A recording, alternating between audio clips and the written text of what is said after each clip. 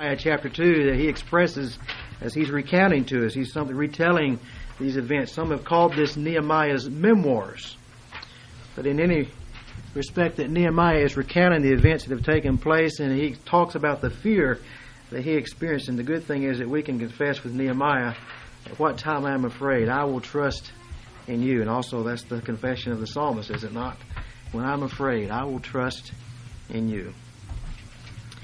Well, in chapter 1 of Nehemiah, just for a bit of context here, of the crisis of Jerusalem has become known to Nehemiah. He's become aware of the great distress that's taken place there, that although there's been groups of the people of God that have been in the land for up to 90 years, that still there's been so much that's been undone. There's been great discouragement, great distress.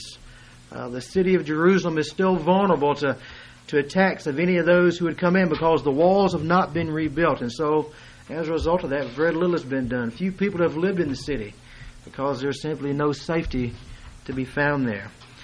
And also the great reproach that's been cast upon the name of Jerusalem. That's still at the days here where they look back, and long time has it been since glorious things of thee have been spoken. And that's what Nehemiah is longing for, that once again there'd be glorious things spoken again of the city of Jerusalem, because there is the city of God. It's God's people. And that's his desire. So Nehemiah, he's responded to the situation as he's been made aware of it by prayer and fasting, as we saw in verse 4. The question I want us to kind of keep in mind this morning is, how does one get from, I see the problem here, I see the need, this is what I want to do? And Nehemiah, as he conveys to us in something of a summary of the prayer in verses 4 through 11 that he's prayed in this period of about 3 months. How do we get from, this is what I want to do, I want to do this, to now's the time for action? You know, sometimes it's hard to know, isn't it? We can have a plan of action. We can envision something of, this is going to have to take place. I want this to transpire. But sometimes knowing just how to get from great intentions to, let's put the hand to the plow and let's step into action here, it's difficult to know. And so we're going to look at how that takes place here in Nehemiah's recounting of the events as he goes, as he's before King Artaxerxes here, and just see what happens. Beginning in Nehemiah chapter 2, verse 1, looking this morning at verses 1 through 10. It came about in the month Nisan, which was about 3 months after the events that took place in chapter 1. So that's the time frame here.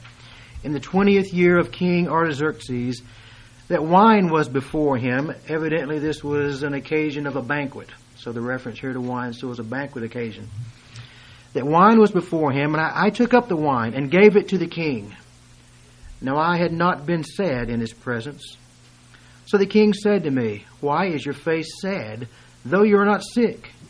This is nothing but sadness of heart." Then I was very much afraid. And I said to the king, "Let the king live forever. Why should my face not be sad when the city, the place of my father's tombs, lies desolate and its gates have been consumed by fire?" And the king said to me, "What would you request?" So I prayed to the God of heaven. And I said to the king, "If it please the king, and if your servant has found favor before you, send me to Judah, to the city of my father's tombs, that I may rebuild it." Verse 6. Then the king said to me, the queen sitting beside him, "How long will your journey be? And when will you return?" So it pleased the king to send me, and I gave him a definite time.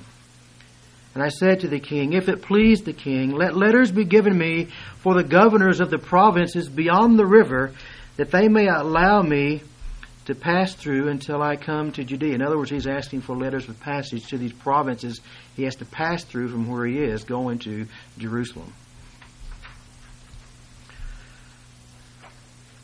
And then verse 8, "Now letter to Asaph, the keeper of the king's forest, that he may give me timber to make beams for the gates of the fortress which is by the temple, for the wall of the city, and for the house to which I will go." And the king granted them to me, because the good hand of my God was on me. Then I came to the governors of the provinces beyond the river, and I gave them the king's letters. Now the king had sent with me officers of the army and horsemen. And when Sanballat the Horonite and Tobiah the Ammonite official heard about it, it was very displeasing to them that someone had come to seek the welfare of the sons of Israel. Now, as you read through this text here, it's not completely clear while you're reading through these verses of just exactly who's in charge. Are things going according to Nehemiah's plan here, or are other factors involved here? We could just say, well, by default, King Artaxerxes, he's the king, so he's in charge. He's in charge of the situation. He's addressing the questions here. But perhaps Nehemiah, through his wisdom, through his prowess and craftiness, maybe he's orchestrated the timing of events here, and so things are working as Nehemiah wants.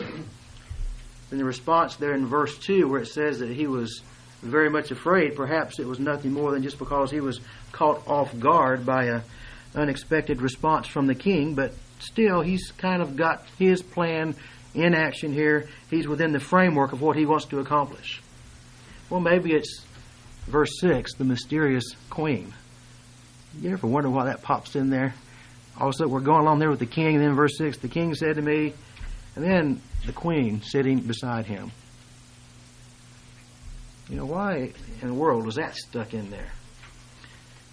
Well, most people would say it's indicating there's the possibility here of a change of settings. That verses 1 through 5 take place in one setting, and then there's a time frame between verses 5 and 6, and so Nehemiah is just indicating that in this particular time frame, the king said to me, and this time the queen was sitting with him. It's not the banquet setting that we have in verses 1 through 5. What we have here, Nehemiah gives us in a retelling of these events, he really uses an economy of words, and so we kind of have to piece things together. Some of it's a bit speculative, so we're not going to go off on speculation here, but just to help us try to understand what he is doing here. Some have thought, well, perhaps he mentions here because the queen is one who favors Nehemiah as well, and feels like that Nehemiah's opportunity to approach the king and him being in a good mood and being receptive to his word here would be because the queen is there. So there's some guesswork involved in that, but maybe she has a role here. That maybe she's put the female mystique over the situation here, and she's in charge of it. And then you have late in our references here, Sanballat and Tobiah. The forgotten, the unknown factors in this mix. So who is in charge? Who's directing things here? The king, Nehemiah, queen, maybe Sanballat and Tobiah, as they're mentioned in the latter verses, that they have an influence here as well? Well, even though we can't answer these questions with any degree of certainty, and that's okay, Nehemiah directs us to his understanding of who's in charge. In verse 8, the very last part of verse 8, the king granted them to me because of what? Because of the good hand of my God was on me. So whatever roles of influence and control these other factors, these people, the king and Nehemiah may have, ultimately Nehemiah reminds us here that the one in charge is God. The good hand of God is upon him, and because of God's favor upon Nehemiah, the king is reacting. The king is doing things, but still credit goes into the Lord. God does sovereignly control His creation, the affairs of men. And like Nehemiah, we get in these situations, we have to be reminded of that, to remember that we must trust God. We trust His power. We trust His wisdom. And just like we'll look here in our text and see the sovereign hand of God in these events, to look to see the sovereign hand of God in the events of our lives, whatever they may be. So where do we see the hand of God here sovereignly working in these events? Well, first of all, we see that God is the one who is the Lord of the righteous. He is the Lord of the righteous, simply those who are His people. Again, there's some uncertainty regarding Nehemiah's intentions here, regarding Nehemiah's timing here. Is he playing his hand as he has thought through this thing? Or is he caught off guard by an unexpected question because the king has noticed that his countenance has fallen?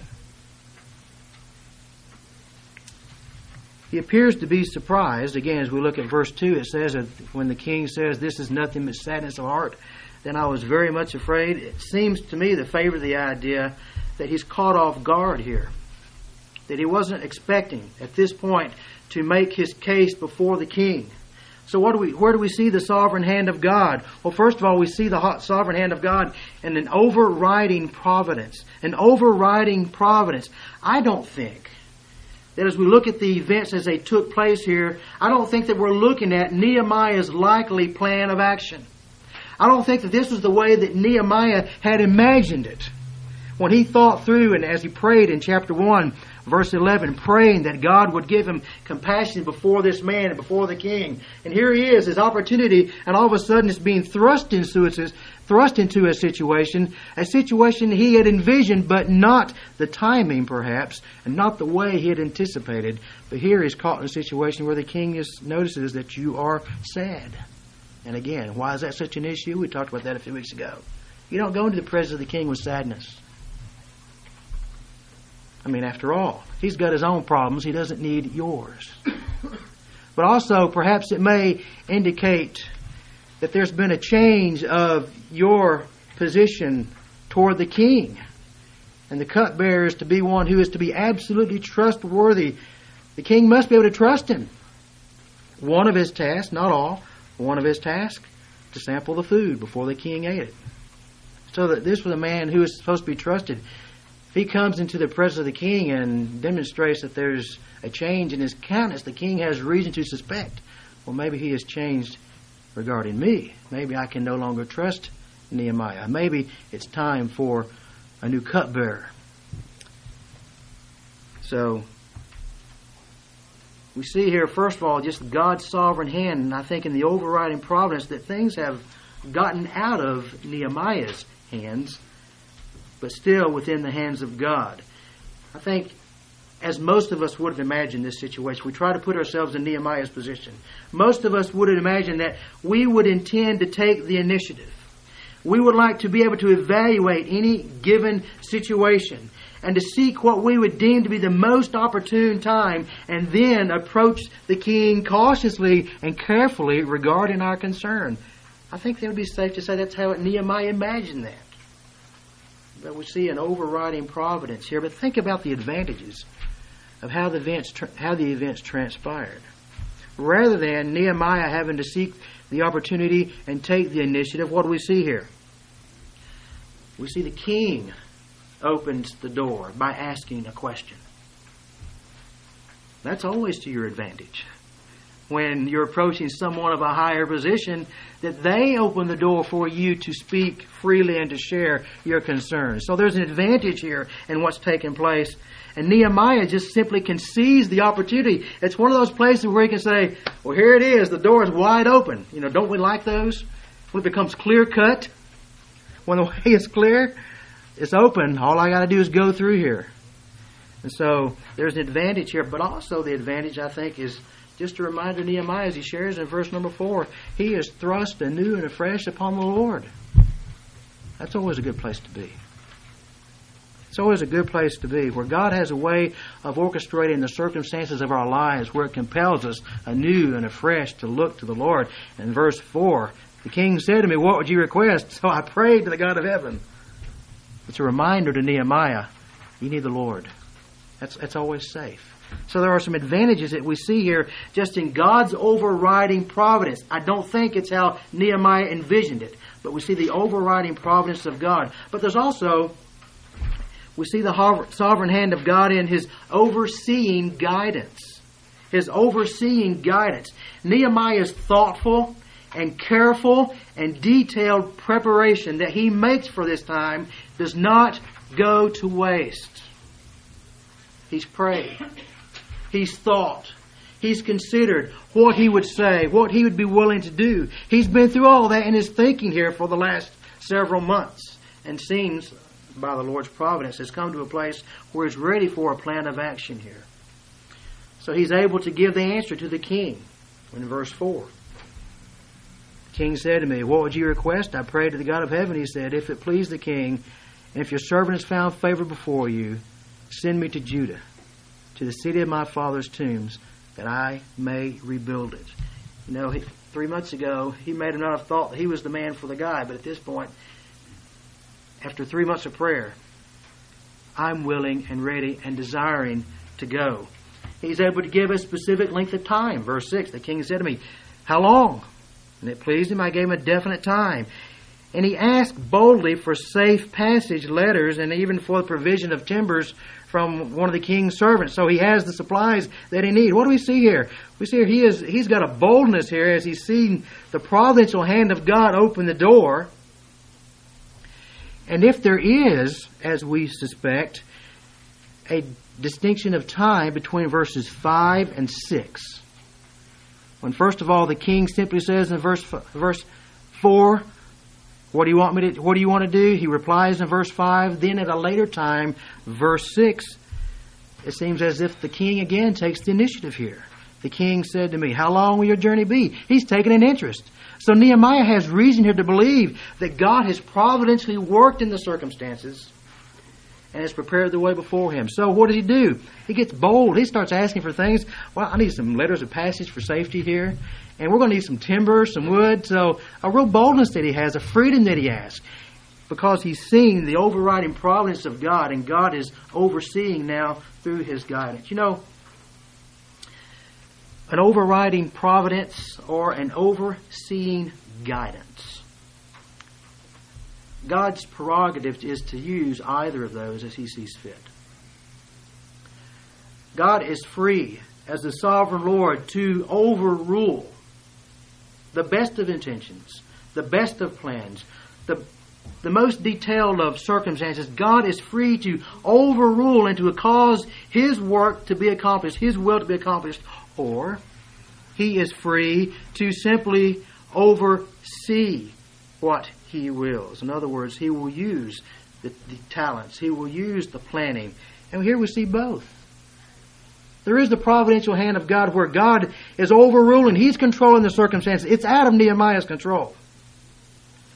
And yet at the same time, we see him with his overseeing guidance. He uses Nehemiah's preparations. He uses Nehemiah's gifts. He uses Nehemiah's thoughtful care as he planned to do something here.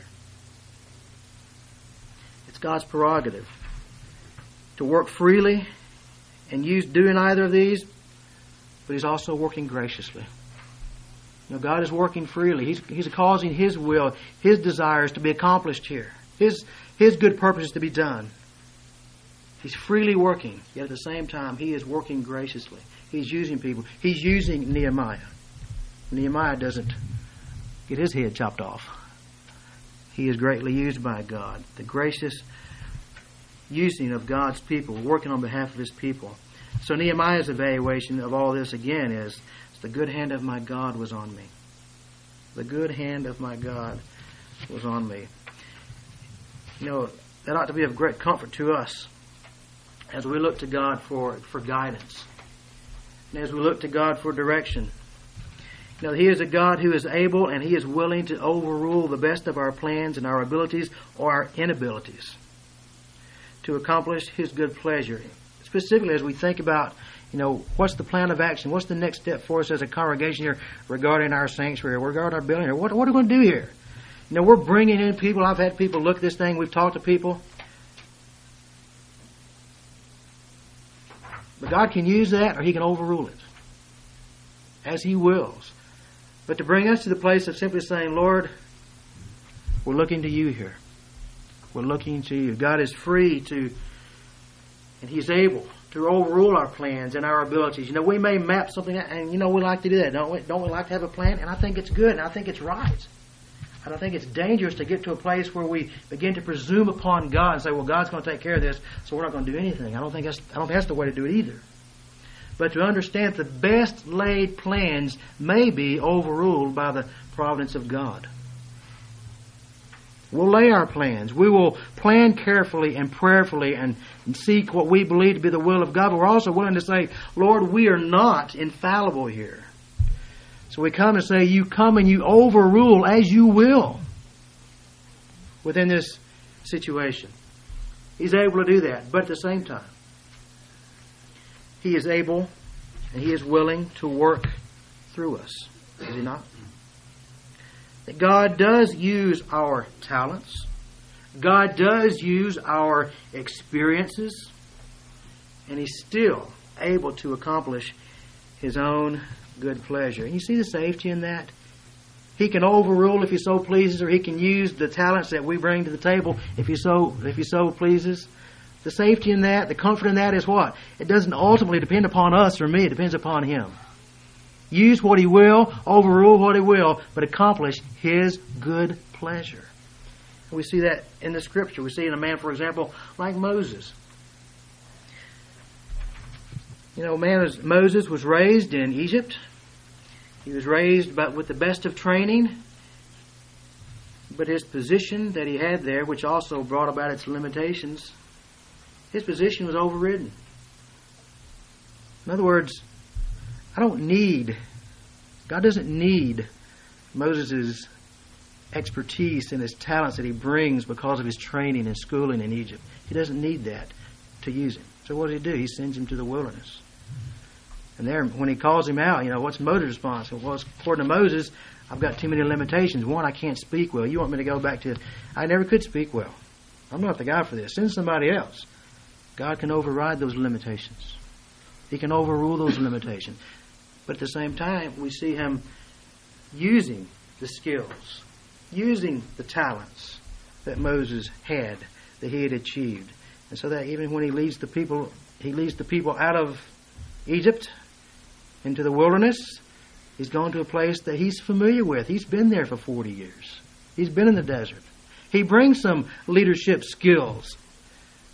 So it's not as though God uses nothing of Moses. The point is, He's free to use what He will, when He will. He is free to overrule what He will.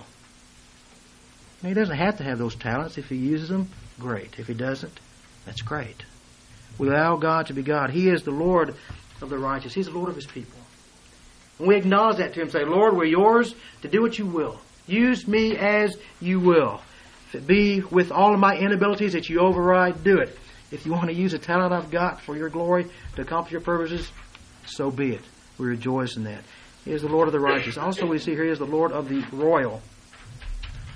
He is the Lord of the royal. Of course, King Artaxerxes is the royal here. And we get to this point of the story that Nehemiah, he's in this is the now or never time. It's the do or die moment. Is God going to come through? Is God going to deliver? Or is God just going to remove Nehemiah from the scene here and raise up someone else? Well, the king's response in verse 4, when Nehemiah replies to his question in verse 3, I said to the king, let the king live forever. Why should my face not be sad when the city and the place of my father's tomb lies desolate and its gates have been consumed by fire? The king said to me, what would you request? Can't you imagine Nehemiah? What would you request? And still he goes and he says, I prayed to the God of heaven, and He answered the king. The response of the king there indicates that favor and this compassion that Nehemiah had asked of God. He spoke in chapter 1, verse 11. We asked for compassion. That's been granted, hasn't it? Just in the brevity of those words of verse 4, what would you request? As opposed to, who do you think you are? What's so important about the seat of your fathers when you're in the presence of the king? So his response indicates that there has been a degree of favor granted. I wonder how many times Nehemiah must have had to turn in his Bible to Proverbs 21. Proverbs 21:1 there it says that the king's heart is in the hands of God to turn like channels of water. Turns it as He wills. How many times that Nehemiah perhaps prayed and, as we, in our modern terminology, claim that verse. Well, I need this truth, God, that the king's heart is in the hands of the Lord to turn as He wishes, just like He would channels of water. And now that truth is affirmed to him without reservation. Nehemiah is one now. He can give testimony. Every time somebody now goes to Proverbs 21:1 and reads that verse, Nehemiah's in the crowd. You know what he says? Amen. That's true right there. I know that's true. Because I've seen God take and He turned the heart of the king to do that which is favorable when the king was certainly under no obligation to do so. Scripture's clear message is that God reigns sovereignly over the kings of the earth. God rules and reigns sovereignly over the kings of all the earth. We see it in the example of Pharaoh. Who's in charge in the events of Moses and his interaction and encounter with Pharaoh? Let's look back at Exodus chapter 9 for a moment.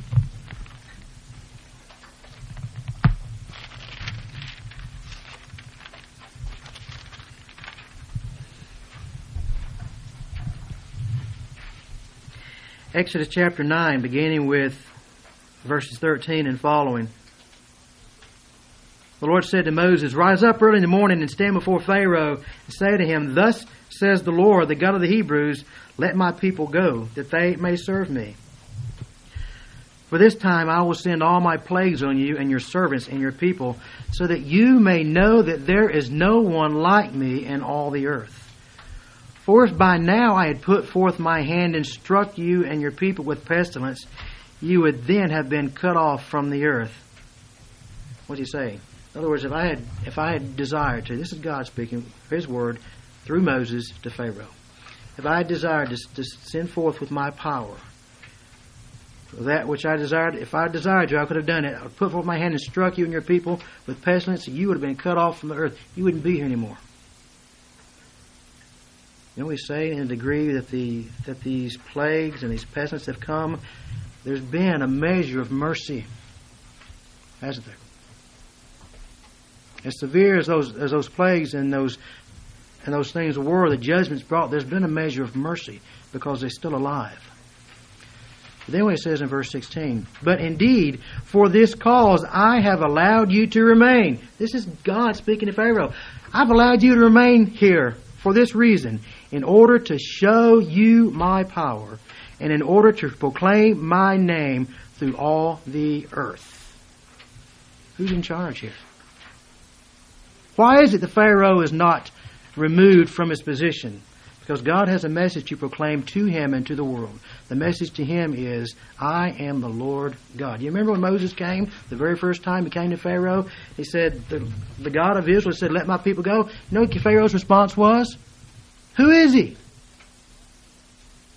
Who is this God of Israel? I should obey him." And God's saying, well, before this is all said and done, you're going to know exactly who I am.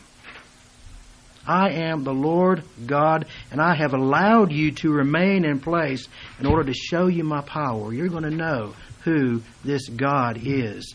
And in order to proclaim my name through all the earth. My name, the name of God, is going to be proclaimed through all the earth because of the events that are transpiring here. What happened when the children of Israel went to the promised land, even 40 years removed after wandering in the wilderness, they had a reputation. This is the people that God brought out of Egypt.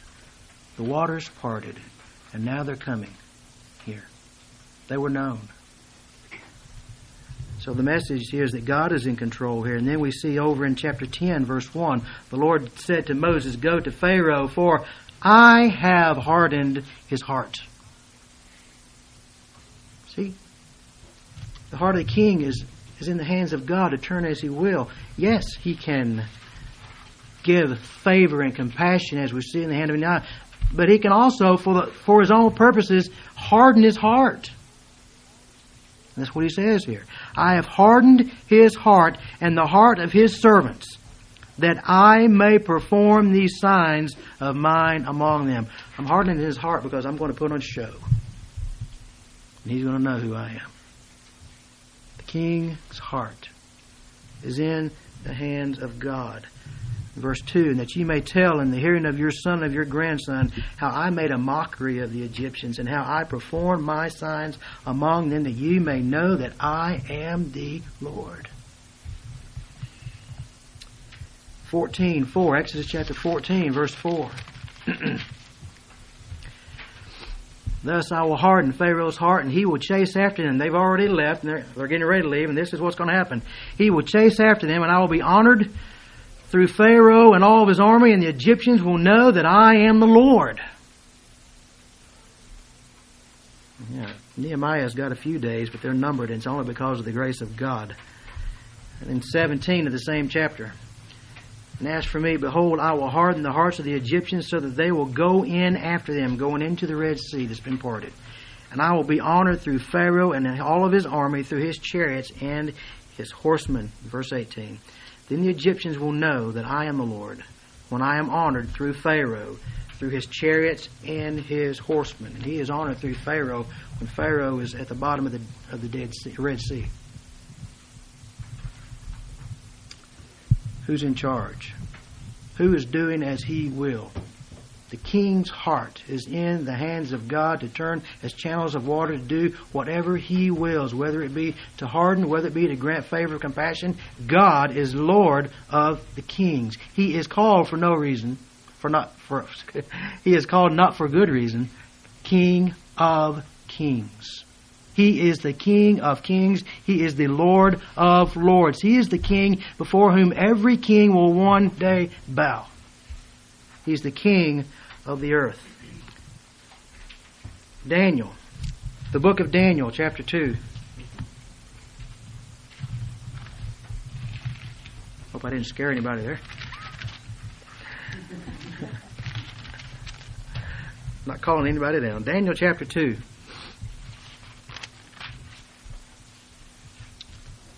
This is Daniel's testimony regarding the Lord.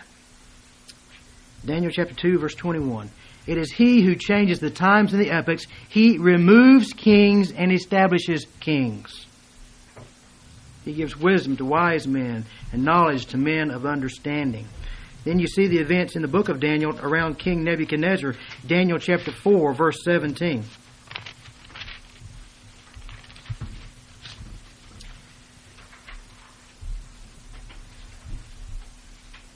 If you may remember that this was Nebuchadnezzar, he became a wild man for a few seasons. This is some of the accounting of that, of what takes place here. And this is, first of all, Daniel's explanation of the dream that King Nebuchadnezzar had. Verse 17, this sentence is by the decree of the angelic watchers, and the decision is a command of the holy ones, in order that the living may know that the Most High is ruler over the realm of mankind, and bestows it on whom He wishes, and sets over it the lowliest of men. Verse 25. Back up to 24. This is the interpretation, O king, and this is the decree of the Most High, which has come upon my lord the king, that you be driven away from mankind, and your dwelling place be with the beasts of the field, and you be given grass to eat like cattle, be drenched with the dew of heaven, and 7 periods of time will pass over you until you recognize that the Most High is ruler over the realm of mankind, and bestows it on whomever He wishes. Verse 32. You'll be driven away from mankind, your dwelling place will be at the beasts of the field. You will be given grass to eat like cattle. 7 periods of time will pass over you until you recognize the Most High is ruler over the realm of mankind, and bestows it on whomever He wishes. Then verses 34 and 35. But at the end of this period, I, Nebuchadnezzar, raised my eyes toward heaven, and my reason returned to me, and I blessed the Most High, and praised and honored Him who lives forever, for His dominion is an everlasting dominion. His kingdom endures from generation to generation. All the inhabitants of the earth are accounted as nothing. He does according to His will in the host of heaven and among the inhabitants of the earth. No one can ward off His hand or say to Him, what have you done? At that time my reason returned to me. You know, God is the one who is accomplishing His will within the realms of those in authority. God is able to turn the heart of the greatest. He is the King of kings. He is the one who is sovereign and accomplishes His purposes. You know, we rejoice and we give thanks for those times and for those places where we see the righteous men in places of authority, in places of decision making. We rejoice in that, but listen, we do not despair. We do not despair when evil men rule, because we know that there is a God who has the power to rule over them. And He does that. When we pray for the persecuted church, we pray for what? I ask that God would grant favor in the eyes of those who are in positions of authority. But if God is, and I've asked too, God, if You would be pleased, if they're not going to turn, remove them. And I'm not going around praying for a lot of these things. Sometimes the banners behind airplanes, pray for the death of judges. I'm not doing that. But I think we're talking about in such cultures where the people of God are being persecuted, they ask God for His mercy to grant favor to His people and to those in authority. But if not, remove them. Exercise your prerogative as God. That those who would honor the law and the rule of God would be in positions of leadership. See, our dealings may be with something a whole lot less sensational than what we have here. We're not dealing necessarily with political leaders, and we're not dealing with kings in everyday life. Maybe we're simply dealing with situations of an ungodly boss or ungodly co-workers or a supervisor. To know that God is the Lord of them. God has a way of putting those people in our lives. The experience that I've gone through in ministry, the challenge I've dealt with in ministry has been the challenge of dealing with ungodly church leadership. Man, we'll be in a situation I prayed God do something here. But at the same time, He chose not to. But to know that God is the Lord of the highest authorities, and if nothing else, I can learn the grace of God in such an encounter. Thankful I don't deal with that here. But let me tell you, there are a lot of pastors that do. A lot of pastors that deal with that. And what's the battle? Where's the struggle? Where's the area that you need to acknowledge and confess the rule of God over those in your life? They're not there by accident. And God has a way of putting those people into our lives that you just, to be honest, you just wish they weren't there. You wouldn't miss them. He has a way of doing that. But we did not despair.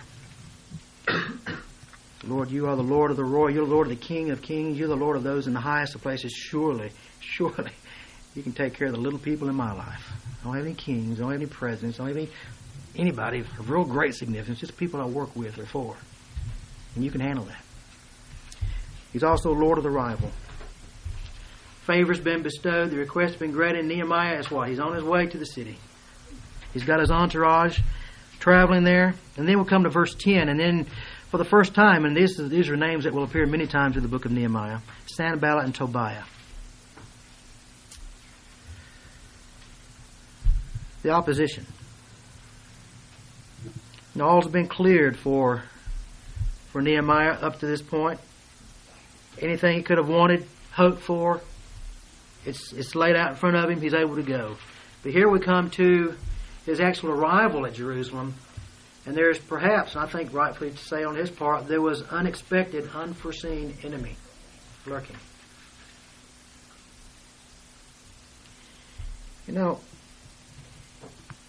Has God just not held up His end of the deal here? God, you didn't tell me about this. And sometimes, oh man, I didn't know to pray about. I prayed for Jerusalem and I prayed for help back here. I didn't stop to think about prayer when I got there. Now the Lord knows. He knows. But what do we see here? Sanballat, Tobiah, they represent the ongoing opposition to God's plan. And where God is working, the enemy is working. So Sanballat and Tobiah, they're introduced here, and again, they appeared many times throughout the book of Nehemiah, but also as we look through the book of Nehemiah, we'll see that their plans are foiled on every front. They try this and it's foiled. They try this and it's foiled. So you see them resulting to such things as mockery, but they try some big things and it just doesn't work. Now, just reading through this, if you are a fan of the old Roadrunner cartoon, Sanballat and Tobiah, they are the coyotes of life. They've got their big plans. They're gonna get the Roadrunner here, but it all every time it's just foiled. That's the life of the coyote on the Roadrunner, is it not? And we see that here. We see that the faithful hand of God using the presence of His enemies. And there's more than just the presence of people who don't like Nehemiah or whatever. What he says here in verse 10, it says that they were displeased. It was displeasing to them that someone had come to seek the welfare of the sons of Israel. There's a spiritual issue here. There's a spiritual issue. The sons of Israel. the people of God. And so they're displeased with what's going on here. But God uses the presence of His enemies to demonstrate His continual faithfulness. What does the psalmist say, David, in Psalm 23? You prepare a table before me in the presence of my enemies. Does God remove every enemy? No. What does it say? You prepare a table before me, a feast, in the presence of my enemies. I enjoy the privilege. I enjoy the luxury of the things of God, the blessing of God, in the presence of my enemies. I'm not going to be deprived of that. God is Lord of the rival. God is God and King of the enemy. And God works in ways that compel us to look at Him not only in the beginning of a crisis, but also beyond. This was just the beginning for Nehemiah. You know, the way is paid for go, but life is still full of trials. Life is full of opposition. We know to some degree how to pray regarding our present needs, but what about the unforeseen future? Well, God, He knows that too. And how often would we look to God were He to come into our lives and just with one big swoosh, every trial, every opposition be removed? How often will we come to God in prayer? No, the enemies are there. God leaves them there. God's past deliverances should encourage. You know, Nehemiah comes and he's confronted with such people as Sanballat and Tobiah. You know what he has to look back to? He can look back to the events of verses 1 through 8. See how God has made the way clear before him. God has given him favor in the eyes of the king. God has granted his every request. So that when he comes and he's in the place, he's in the battlefield, and he's got Sanballat and Tobiah who are breathing down his neck at times and offering their criticisms and their hatred of what's being done there. What's his hope here? What's his confidence? The faithfulness of God in times past. God has brought me thus far. I can trust Him to carry me on through today's battle. These enemies are not here by accident. They're here by design. Divine design. God has placed them there. God has left them there as an opportunity for Nehemiah to be reminded anew and afresh daily of the faithfulness of God. And he's going to be confronted with these two and other men time after time after time. And every time we see the faithfulness of God on behalf of Nehemiah. He is Lord of the rival. He's delivered in the past. He can meet us in the present. We give thanks today that we serve a sovereign Lord. He is Lord of the righteous. He is Lord of His people. He is our Lord. He's free to work in our lives, to override what He will, to guide with our abilities and our talents what He will. He's also Lord of the kings of kings. He is the King of kings. He is the Lord of lords. He's also Lord of those enemies, those battles, that opposition that we experience. It's not there by accident. God's accomplishing a work within us. We serve a sovereign Lord. We can trust Him in His wisdom. We can trust Him in His power. If it's in our lives, it is there by His design. It is there for His glory, and it is there for our good. Let's pray. Heavenly Father, we thank You for Your faithfulness to Your people. We thank You that we do not serve a God who is forced to change plans because of circumstances and because of opposition. Lord, we serve the Lord of lords, the King of kings. Lord, I pray that You would give us grace as a people of God to embrace that, to embrace the implications of that.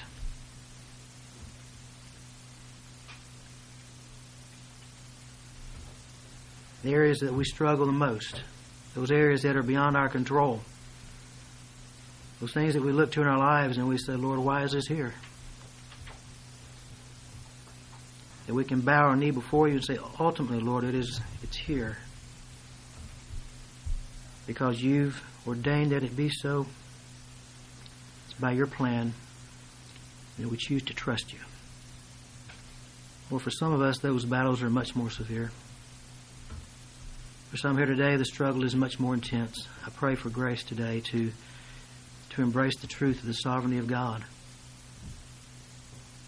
That nothing is left to chance. Nothing is left to accident. Nothing is left to fate. Nothing is left to luck, good or bad. But all is under the control of the sovereign hand of God. So Lord, teach us as a people. Teach us as a church family what that means. Lord, teach us to look to you and to trust you, and that we might look at the turn of events, the circumstances that take place in our lives as a church family, as individuals, and just simply say, the good hand of God is upon us. We thank you for your kindness. In Jesus' name, amen.